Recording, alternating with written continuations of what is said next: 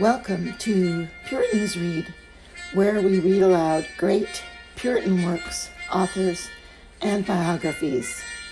Today, episode 47 of The Christian's Daily Walk by Henry Scudder.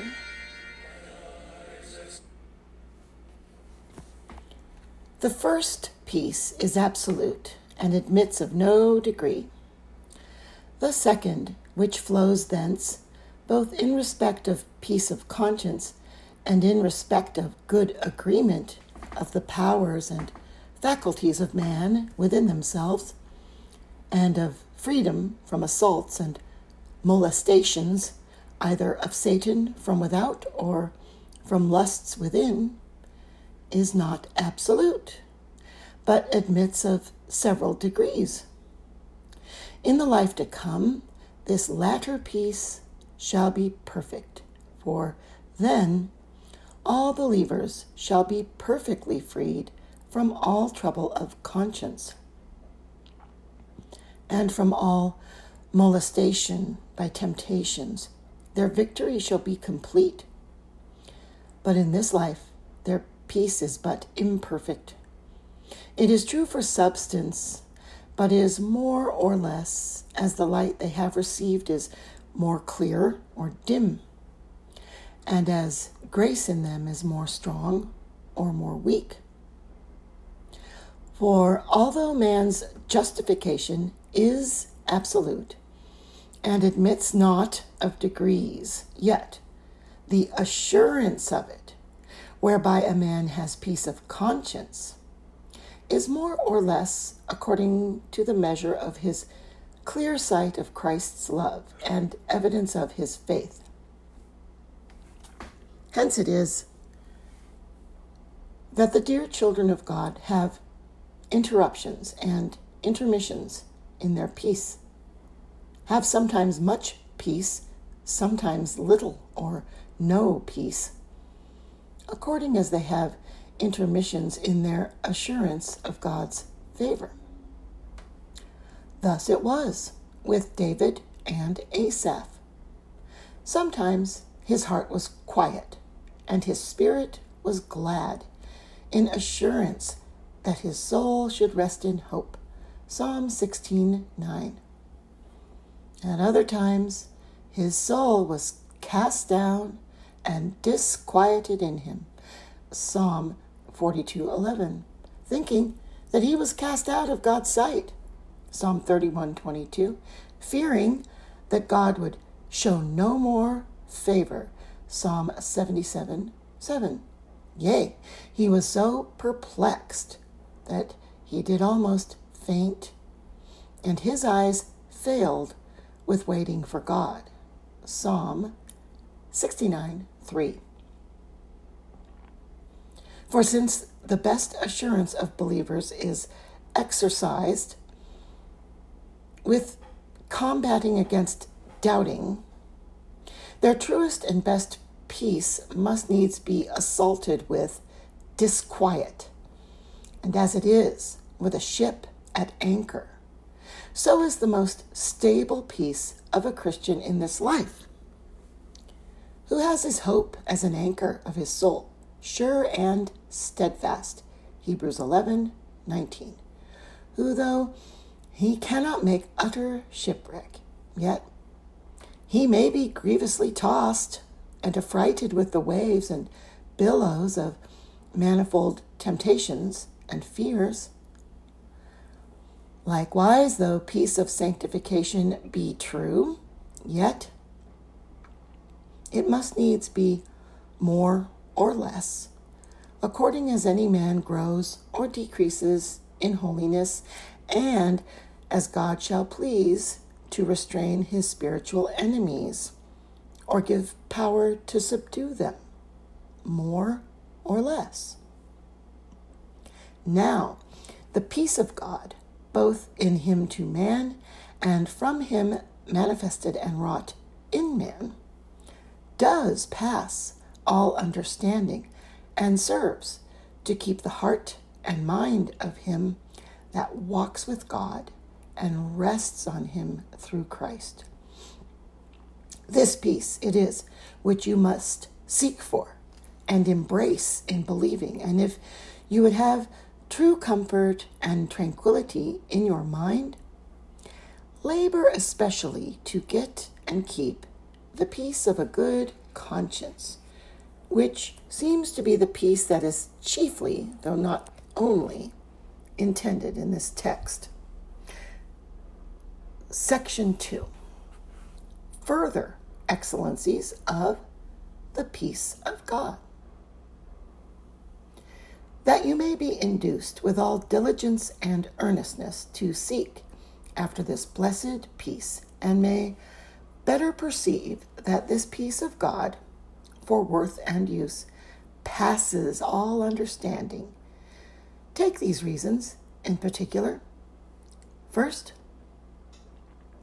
that must needs be an excellent peace, which God will please to take into his holy title, calling himself the God of peace.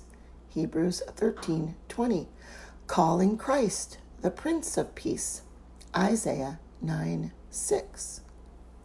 Secondly, that peace must needs be of infinite value, passing all understanding, for which Christ gave himself, paying the price of his own most precious blood for it. 1 Peter 1:18 and 19. Thirdly, this peace cannot but pass all understanding, because the cause from whence it comes, namely Christ's love, Ephesians 3:18 and 19, and the effect which it works, namely joy in the Holy Ghost, 1 Peter 1:8, do, as the apostles affirm, pass knowledge and are unspeakable.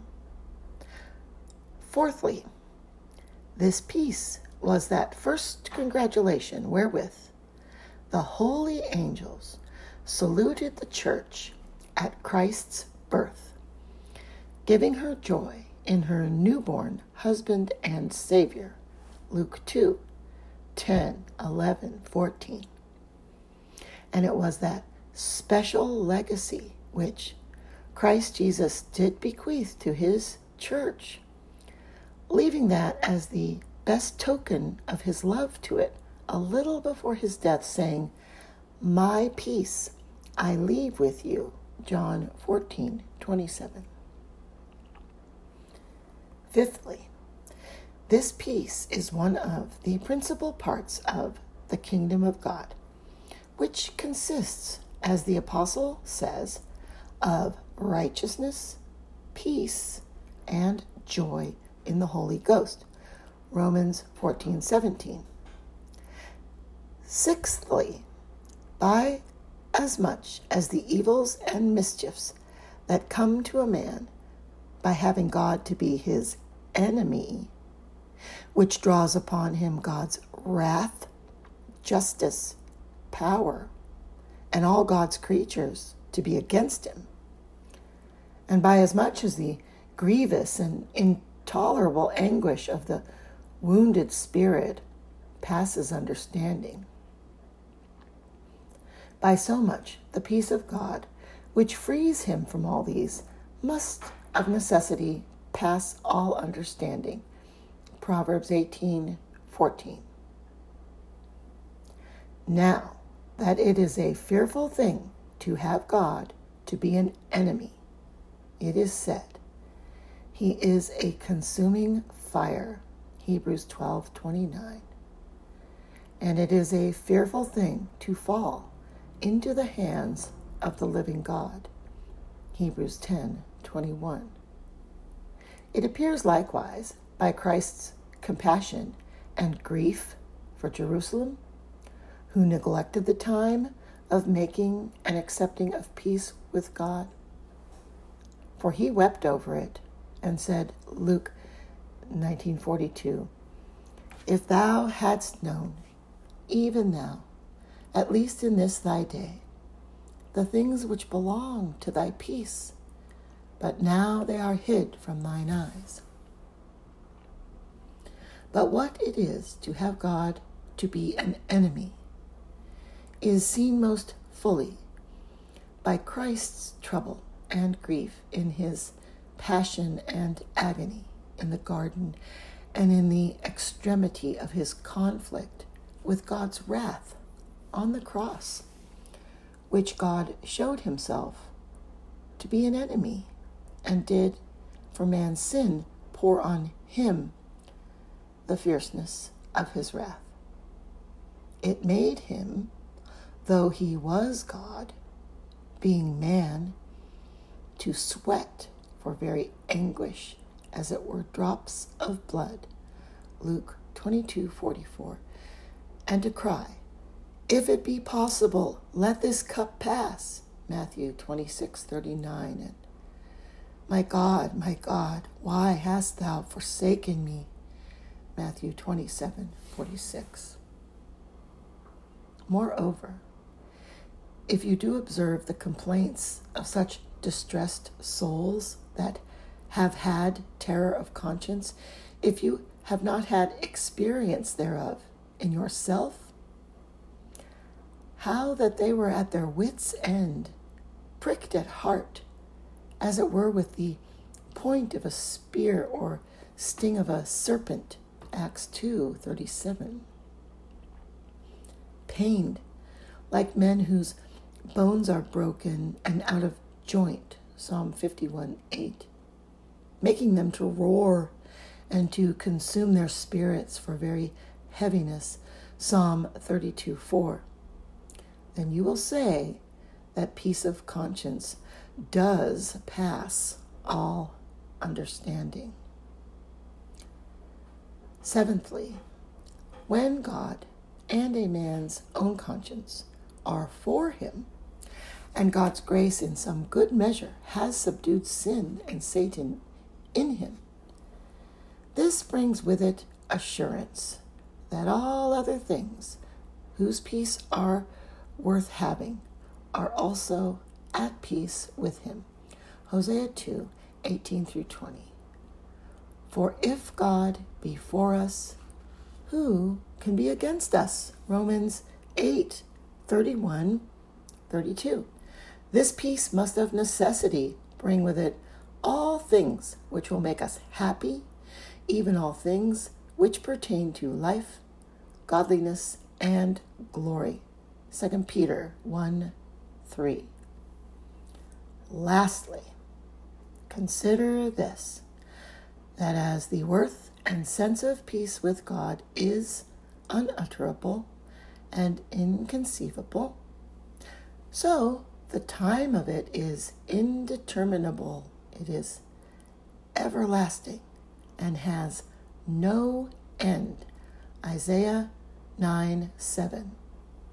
Compare this with the former, and it cannot be denied but that the peace of God does every way pass understanding.